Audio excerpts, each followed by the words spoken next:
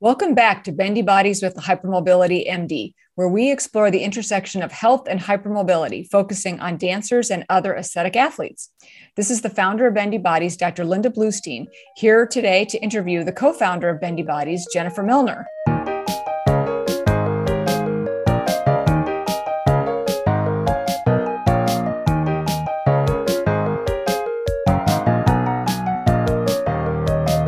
Hello, Jennifer, and welcome to Bendy Bodies. Hello, thank you. So I'm super excited to chat with you today about stretching, getting the most flexibility that a dancer can in a safe way, and things like overstretching. But some listeners are new to the podcast probably. And so could you start out by just telling us a little bit about yourself? Sure. So I am a retired dancer. I danced professionally as a ballet dancer and as a musical theater dancer, and enjoyed that for several years before an injury took me out of performing. And along that way, I learned about my body and that my hypermobile body wasn't normal and that not everybody took their shoulders out of the socket. So I had to start learning how to take care of myself in that respect. When I stopped dancing, I became a certified Pilates teacher and realized I really loved working with dancers. I worked for Westside Dance Physical Therapy in New York City for a long time, working as the official PT clinic for New York City Ballet and training dancers from all across the world. And now that I live in Texas, I train dancers still, thanks to Zoom, from all across the world, specializing in hypermobility, just trying to pass on some of the hard fought lessons that I have learned myself. And then, learning a lot from you as well. Well, great. Well, yeah, I've learned so much from you already, and I've wanted to have this conversation for such a long time. So I'm super excited, super excited. I'm sure I'm going to learn a lot. So you work a lot with hypermobile dancers, but I'm sure you also work with some that are not hypermobile, particularly when it comes to stretching and injury. What are some of the differences that you observe between those two groups?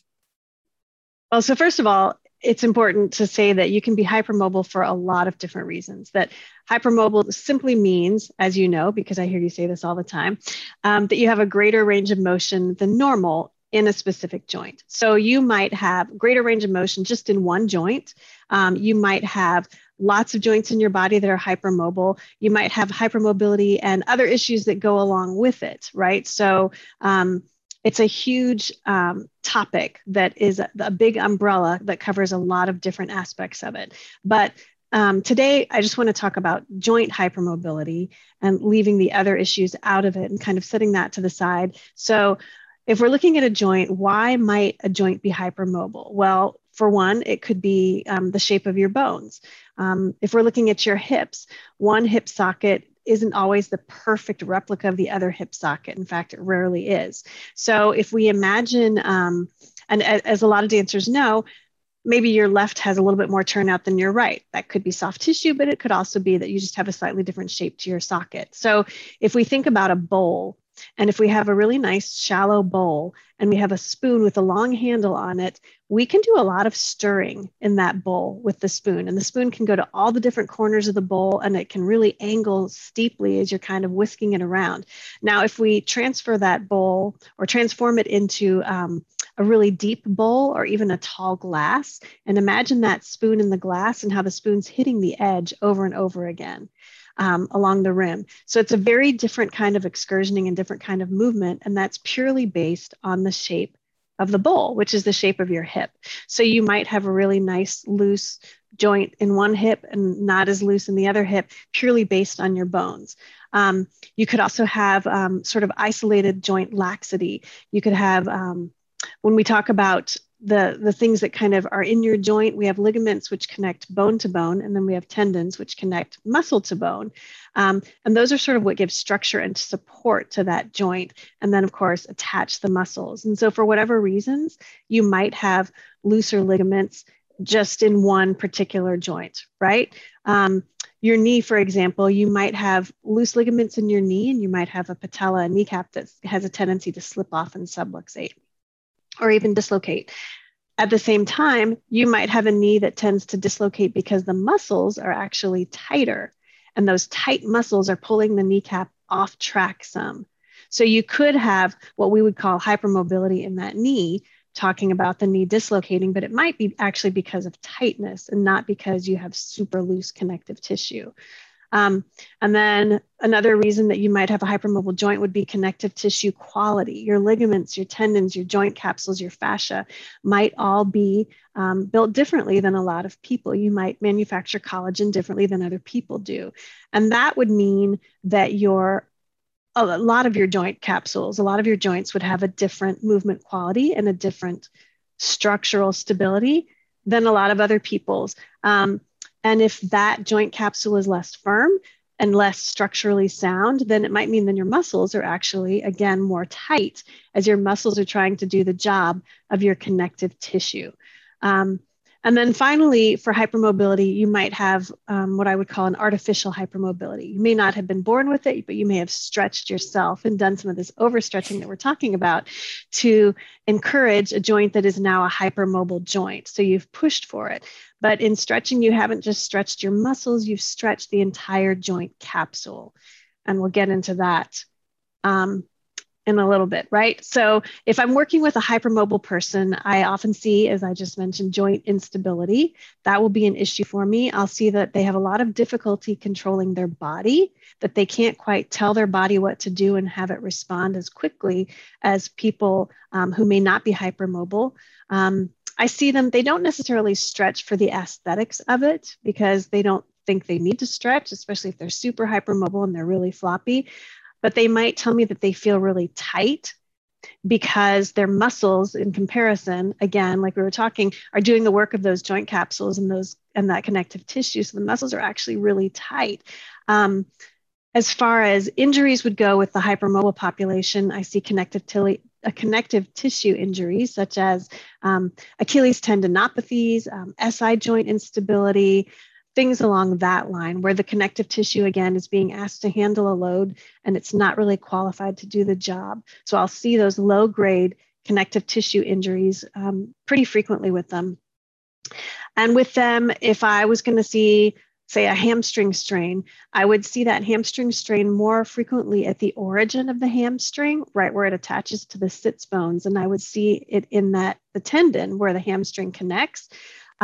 Because they might use it as a stabilizer. If you think about someone going into a penché where they're standing on one leg and the leg behind them goes into an arabesque and they go so far on the arabesque that foot is pointing to the ceiling. So they're in a nice 6 o'clock penché, but that standing leg, they're really resting back into that hyper extended knee and they're leaning all the way into the back of that hip socket and that poor little hamstring tendon is working really hard. So that's a common place for me to see a hamstring issue in the hypermobile population. So in the non-hypermobile population, I would say I see maybe 80% of non-hypermobile dancers come to me and say, I need to work my flexibility.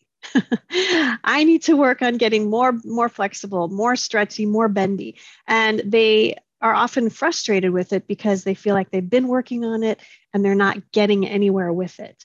If I see an injury in them, if I see a hamstring injury in them, it's going to be more likely to be an injury in the belly of their hamstring, like in the meat of the muscle of the middle of their thigh, the back of their thigh, rather than all the way up on their sits bone, because they're stretching that muscle a lot when it's not really prepared to, and they're kind of pushing it too far in that stretch, and the muscle is going to recoil and protect itself so that it can repair. So I'll see more muscular issues with them, maybe using the wrong hip flexor muscle for extension as they try to get their leg even higher. So I'll see a little bit different approaches to the way that they move and just different needs for each of them. And of course, all of this is being said with the huge generality, like nobody fits exactly that mold. So, these are just speaking in generalities, like what I generally see. Sure. And I'm glad that you explained about hypermobility and then joint instability, because those are separate things, right? The joint instability, the keeping the joint in proper alignment as compared to joint hypermobility, meaning that it has excessive range of motion. So, and then you were talking about some of the injuries, which is very helpful, pointing out some of the differences that you see. Do you see those differences, whether it's an overuse injury or a traumatic injury, or do you see traumatic injuries differently in one population as compared to the other? That's a really interesting question. The vast majority of the injuries that I see, and keeping in mind I'm not a physical therapist, so people may not come to me when they are fresh out of a trauma, right? But the vast majority of the injuries that I see are overuse injuries. Especially because I work with so many hypermobile people, they kind of seek me out. So I can recognize if a tendinopathy is starting to creep up in or a bad pattern, and I can say, hey, we've got to get on top of that before it becomes something bigger. The biggest exception to that would be ankle injuries, because in my hypermobile population, I do see a lot of sprained ankles and ankle rolls. And no matter how strong and how hard they come back from it, once you've sprained an ankle, you're at such a high risk to sprain your ankle again, because again, we're stretching out those ligaments and they don't bounce back the way that muscle does. So traumatic injury, I would say more ankle sprains. But usually with the hypermobile population, I would say I see more overuse injuries. And then in the non-hypermobile population, I see more overuse as well, but again, it's more muscular. I see those muscles, the wrong muscles working, which might lead to having some sort of a tendon or ligament issue. Okay, that's so helpful. Let's talk about overstretching. So can you start out by telling us what is overstretching and what are some of the problems that might occur? So when we're talking about overstretching, we're talking about trying to take that joint into a bigger range of motion than it's built for, right? Than it's actually designed to go. Most commonly, people will overstretch their hips and their knees.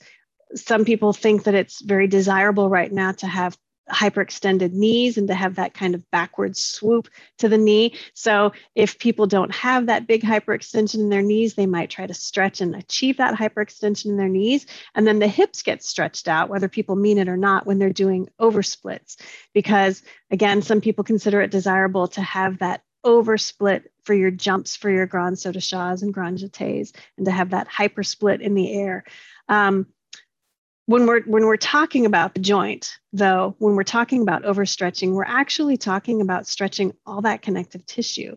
We're not talking about the muscles that attach inside the joint that are coming to the joint. We're talking about hanging in that joint in your oversplits. You're stretching the capsule of the hip. You're stretching all the tendons and ligaments that are around it.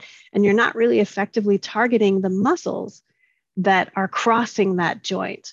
So people think that I think that they think they're stretching their muscles, but they're actually really stretching all of that passive connective tissue.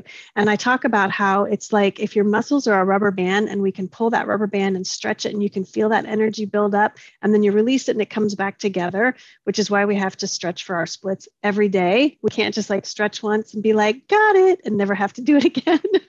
Although that would be so great.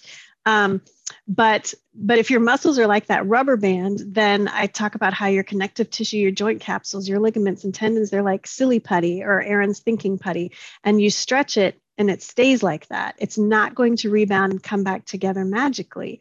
And that's why with an ankle sprain, once you've stretched that ligament, it's going to stay stretched. And so with an ankle sprain, you have to work to get the muscles to do a better job to stabilize that ankle because the ligaments won't.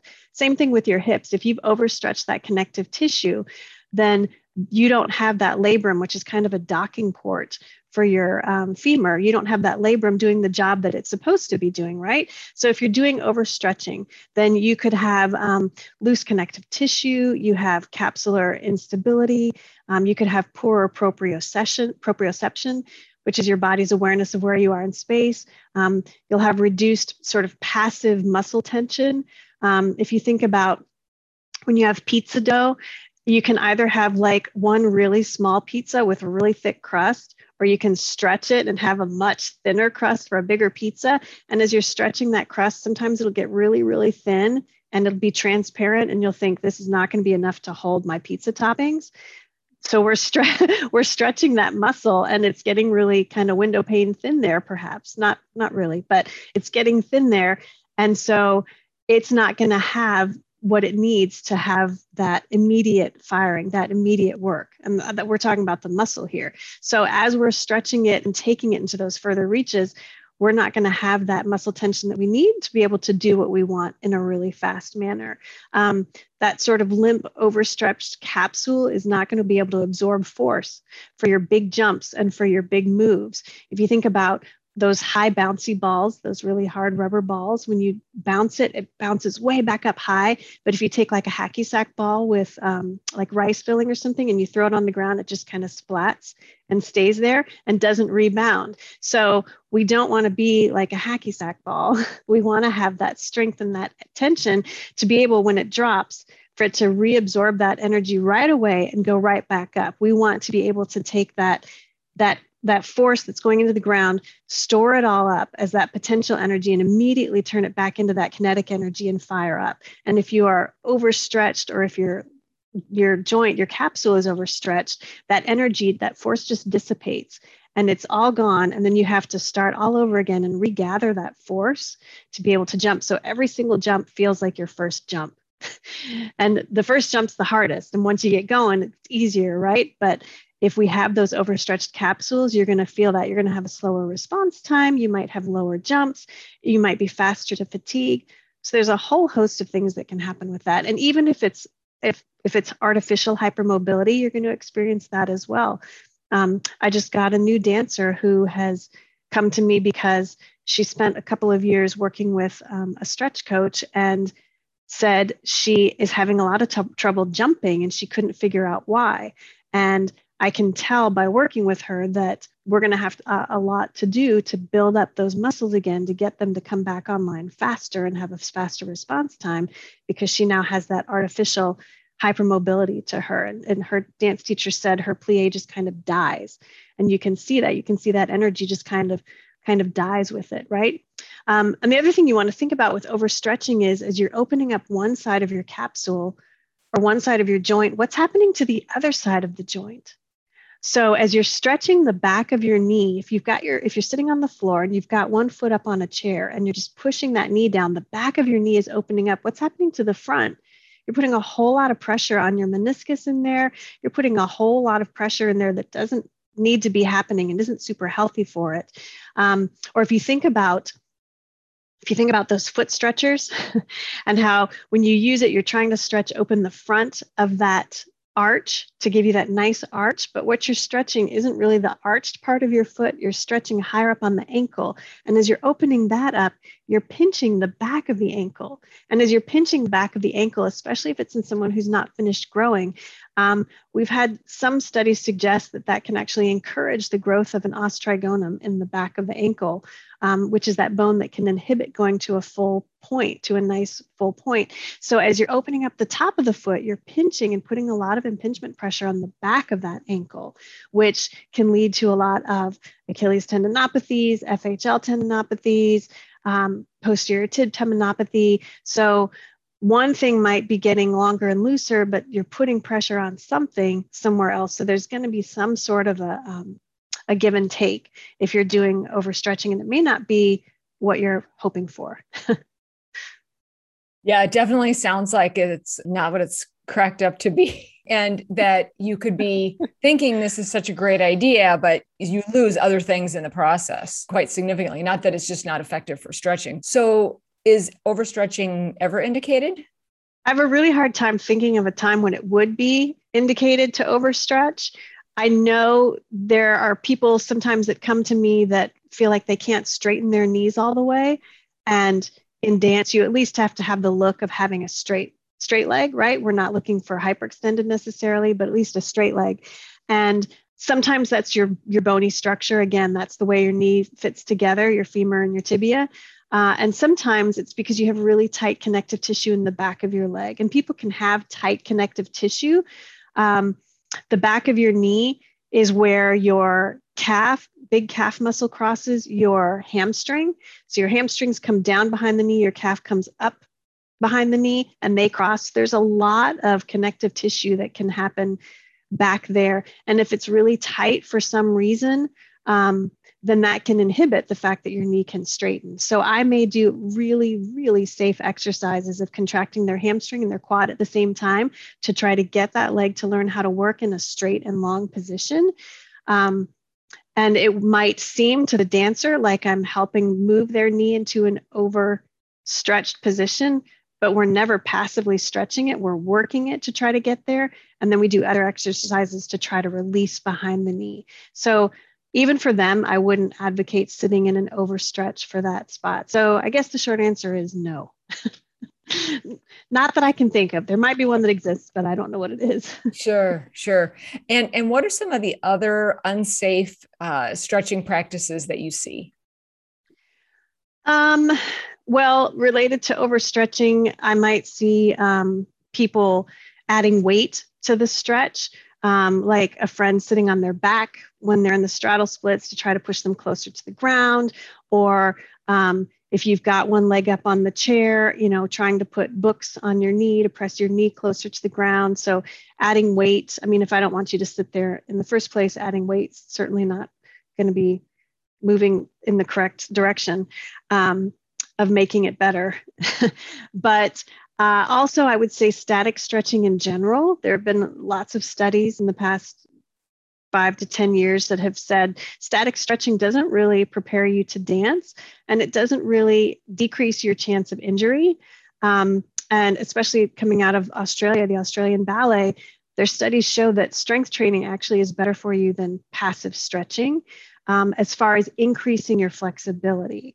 So static stretching may have a place at the end of the day, at the end of your dance day, to hang out in them for a few gentle seconds, but definitely not something that I would want to see at the beginning of dance or in the middle of class when you're still trying to dance, still trying to work. That makes sense. And you've been working with hypermobile dancers for many years. What, if any, signs have you observed that a dancer needs to be particularly vigilant when it comes to these kind of stretching practices that can be unsafe? I'll have dancers say, I'm feeling a lot of pain in the back of my knee. Like when I stand at bar on one leg, the back of my knee gets really tired. And if I have them show me what they do, they're locking their knee and I can see them hanging back in their hyperextension or trying to push back into a hyperextension and not supporting the back of their knee with their muscles. So I might see that. If dancers tell me that they're feeling a pulled muscle or a muscle strain pretty regularly, that'll be a sign to me that they're not warming up well, or that they're trying to do too much static stretching. And so we'll talk through the routine that they've got before class starts to make sure that they're priming themselves well by doing dynamic stretching instead of passive. Chronic hip issues, popping hips is really common in a lot of dancers and is not something that you should ever go, well, it doesn't hurt, so I'm sure it's fine, right? If something's popping regularly, that should get looked at. We should talk about why it's happening. And it's usually a biomechanical issue of your body trying to make a shortcut. You either don't have enough strength where you should have it, or you're trying to force a range of motion that you don't comfortably have, or both.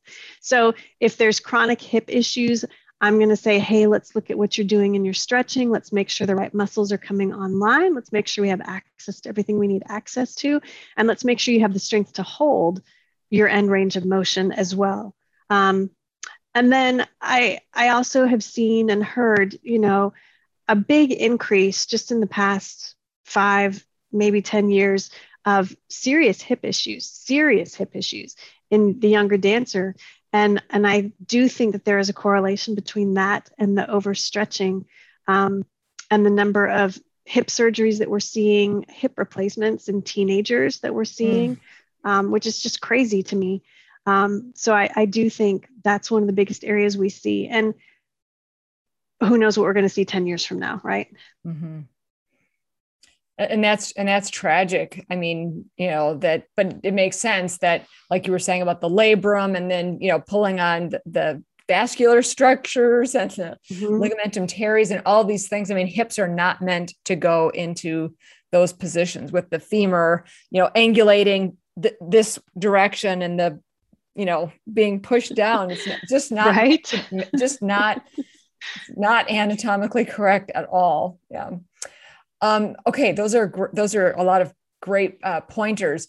I know you can't get inside the heads of the dance teachers who advocate some of these overstretching practices. Do you have any ideas, though, as to why they might be doing those types of practices in their studio? Right. Well, I don't think there's a lot of teachers out there going, hey, let's see how I can ruin my kids and mess up their lives, right? Right. So I think that the vast majority of dance teachers are acting from a place of actively trying to help the kids be better dancers and move forward in their career. I think most dance teachers genuinely don't understand these practices and the ramifications of them, even though these dance teachers may have their own issues. I've worked with dance teachers who have said, oh my gosh, I just realized my hip issues are because of the way that I used to stretch or the things I used to do when I was dancing. Like I just thought, oh, bad luck, I'm a dancer. But now I can realize, oh, it's because of this thing that I did. So I think if they could see, hey, they're going to get a hip replacement when they're 20 if you keep doing these sorts of things. I don't think there's a lot of teachers who would be like, it's worth it. I think that I think they would go, oh my gosh, I didn't realize that. And there's also, dance studios operate on a very thin profit margin. And they're always working hard just to keep the doors open. And so you're constantly trying to stay competitive and trying to keep up and make sure that you can attract dance students. Mm-hmm. And so, entering competitions, whether you're a competition school or a ballet school, competitions are everywhere now. And when you go in these competitions, you want the judges to score you high so that you can talk about that to bring in more students. Your students want things they can put on Instagram. So they want the fancy stuff that looks cool. Your students see the stuff on social media and they say, I want to do that. Will you help me do it? So I think these teachers are going, well, I see it. Everybody else is doing it. I've got to try to keep up. And I do honestly think that as teachers become better educated on this, as we get the word out, I do think the pendulum I think it actually is starting to swing back in the other direction. It's mostly just not knowing and trying really hard to just stay competitive in today's market. And I think some of it too comes from when we were dancers, right? We just take what was done with us and we keep doing it and hand it down. I can't tell you how many times I've taught a dance class and said something and gone, what just came out of my mouth? That was my teacher. Do I really believe that? I just said that.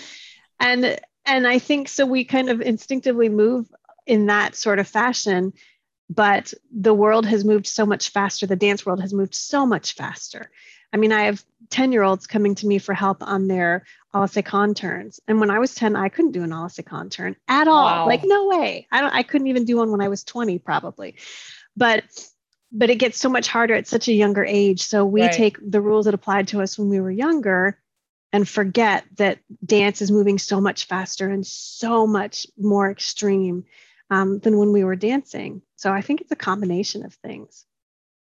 Wow, that blows me away because, I think probably when I was in my early 20s or something, maybe I would have done that like a handful of times. And I don't even think I ever did it in a performance, but to be doing that at age 10, that is really crazy. So obviously for most forms of dance, flexibility is extremely important and aesthetics are important. You want the nice lines and everything.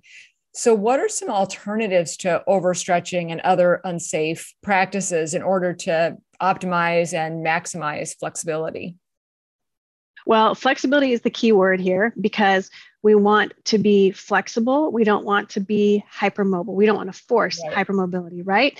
And so when people say, I want to work on stretching, that's different than saying, I want to work on my flexibility. Mm-hmm. And I want people to get through their head that any good program that's going to work with you on increasing your range of motion will work on your strength just as much as it's going to work on your stretching.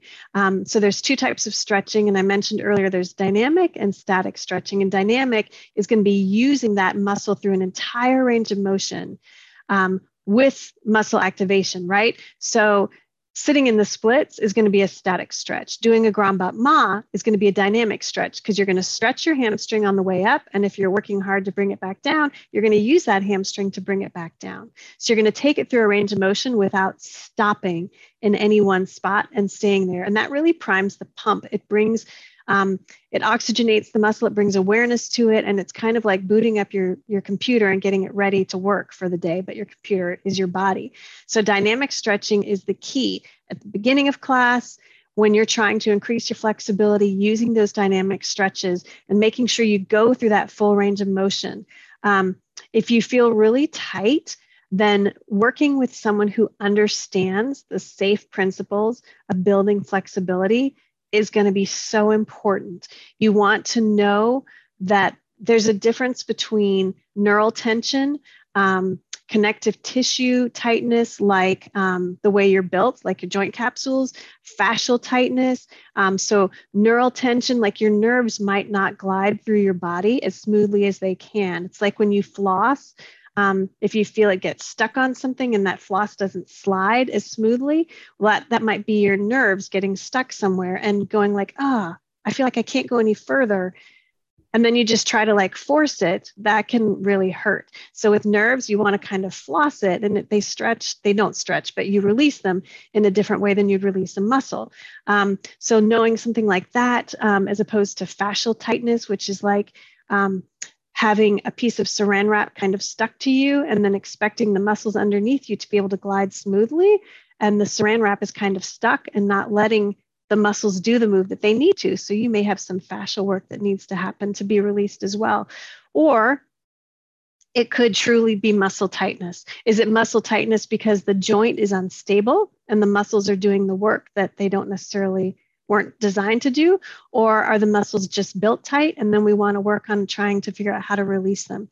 So working with someone who really understands how to spot the difference between the kinds of tightness and the appropriate ways to try to release through them, whether it's releasing with a ball or doing dynamic stretching or different modalities, is going to be super important to try to figure out how to get the most out of your flexibility. And then, of course, making sure that you also know how to strengthen that full range of motion, that you're not just contracting your hamstring in a short range of motion, but you're making it work at your active insufficiency as well, and not just in a nice hamstring curl.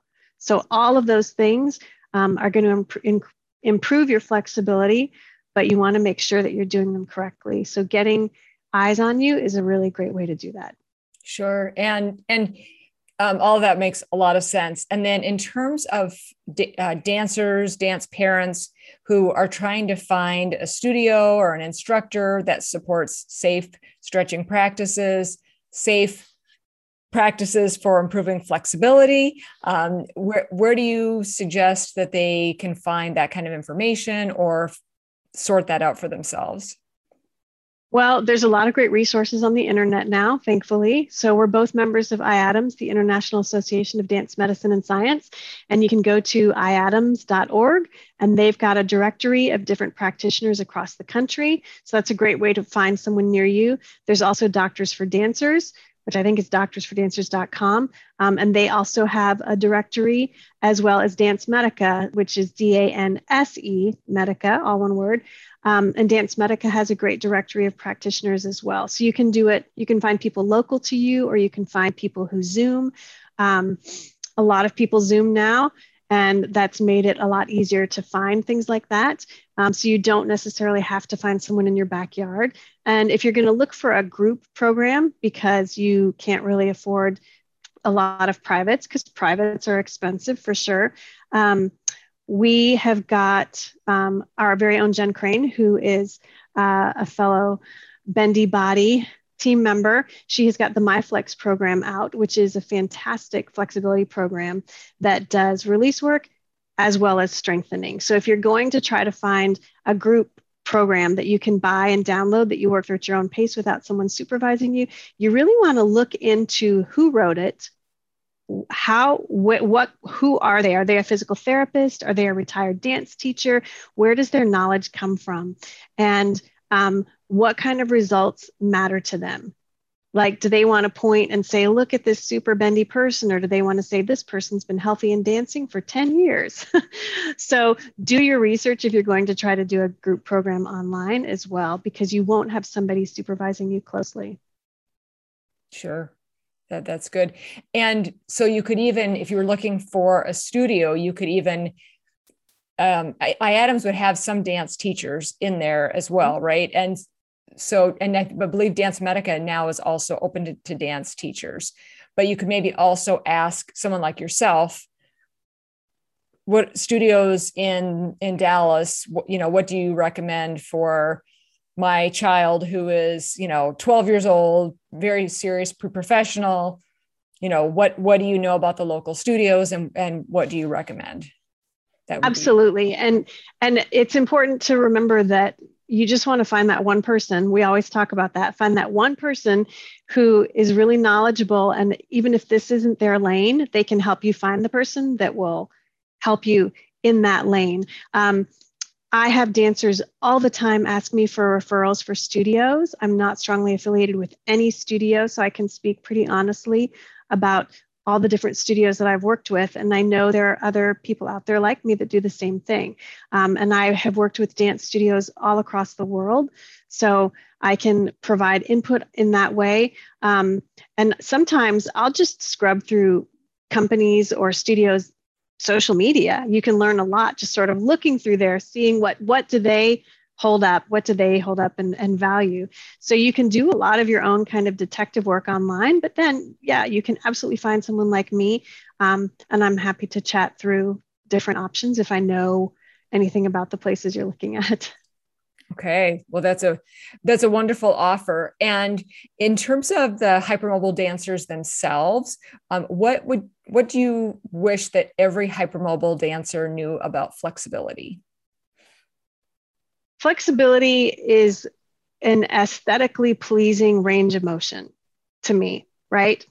And what I wish that everybody understood was that flexibility is strength and a full range of motion. So to me, that's what flexibility is. It's that how people talk about how gentleness is controlled strength, and flexibility is controlled range of motion. And having a really aesthetically pleasing full range of motion, but also having the strength to control it. Mm-hmm. Everybody says I can hold my leg over my head if I use my arm, but as soon as I let go, my leg falls. Well, Giselle's not allowed to use her hand to hold her leg over her head. So you better figure out a way to do it, right? Very true. So having the strength, and that's what I wish people with hypermobility understood, is find someone to help you get that strength. And the right person isn't going to try to limit you and hold you to 90 degrees or tell you, no, you shouldn't be doing that. They're going to say, you want to lift your leg over your head. Okay, let's figure out a way to give you the strength to do it safely. Sure. And can you wrap up by telling us where people can find you? And was there anything else that we didn't talk about that you wanted to share with people today? I think as far as things that we didn't talk about yet, just overstretching is a complicated issue because it's a decision made as a young dancer, as a professional dancer. You might feel like you're in an uncomfortable position when your school tells you to overstretch. You might feel pressure from competitions where judges have made comments that you feel like you need to do more of that work. So I get that it's a complicated conversation. I'm not always the best person for that conversation because there's just limits that I'm not willing to go past to try to make you a more marketable dancer. And I think it's good to have someone like that in your corner. So I know it can be complicated, and we're certainly not trying to vilify all the people who have done overstretching. We just want to bring that more information so that people can make more informed decisions and understand the inherent dangers and concerns behind doing a lot of passive overstretching like that. As far as where people can find me, you can go to my website, Jennifer-Milner, MILNER.com. You can find me at Bendy Bodies, of course, Bendy_Bodies on Instagram, or you can find me on Instagram at Jennifer_Milner.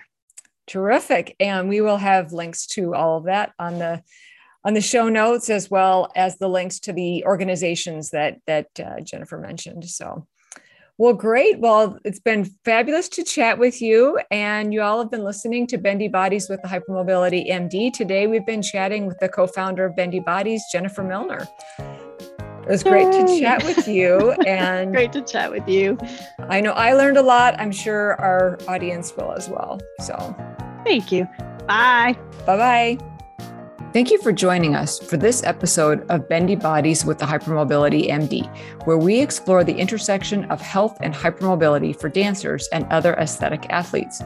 If you found this information valuable, please share it with a colleague or friend and leave us a review on your favorite podcast player. Remember to subscribe so you won't miss future episodes. If you want to follow us on Instagram, it's at bendy_bodies, and our website is www.bendybodies.org. If you want to follow Bendy Bodies founder and co-host Dr. Bluestein on Instagram, it's at HypermobilityMD, all one word, and her website is www.hypermobilitymd.com. If you want to follow co-host Jennifer Milner on Instagram, it's at Jennifer.Milner, MILNER, and her website is www.jennifer-milner.com. Thank you for helping us spread the word about hypermobility and associated conditions. We want to hear from you. Please email us at info@bendybodies.org to share feedback. The thoughts and opinions expressed on this podcast are solely of the co-host and their guests.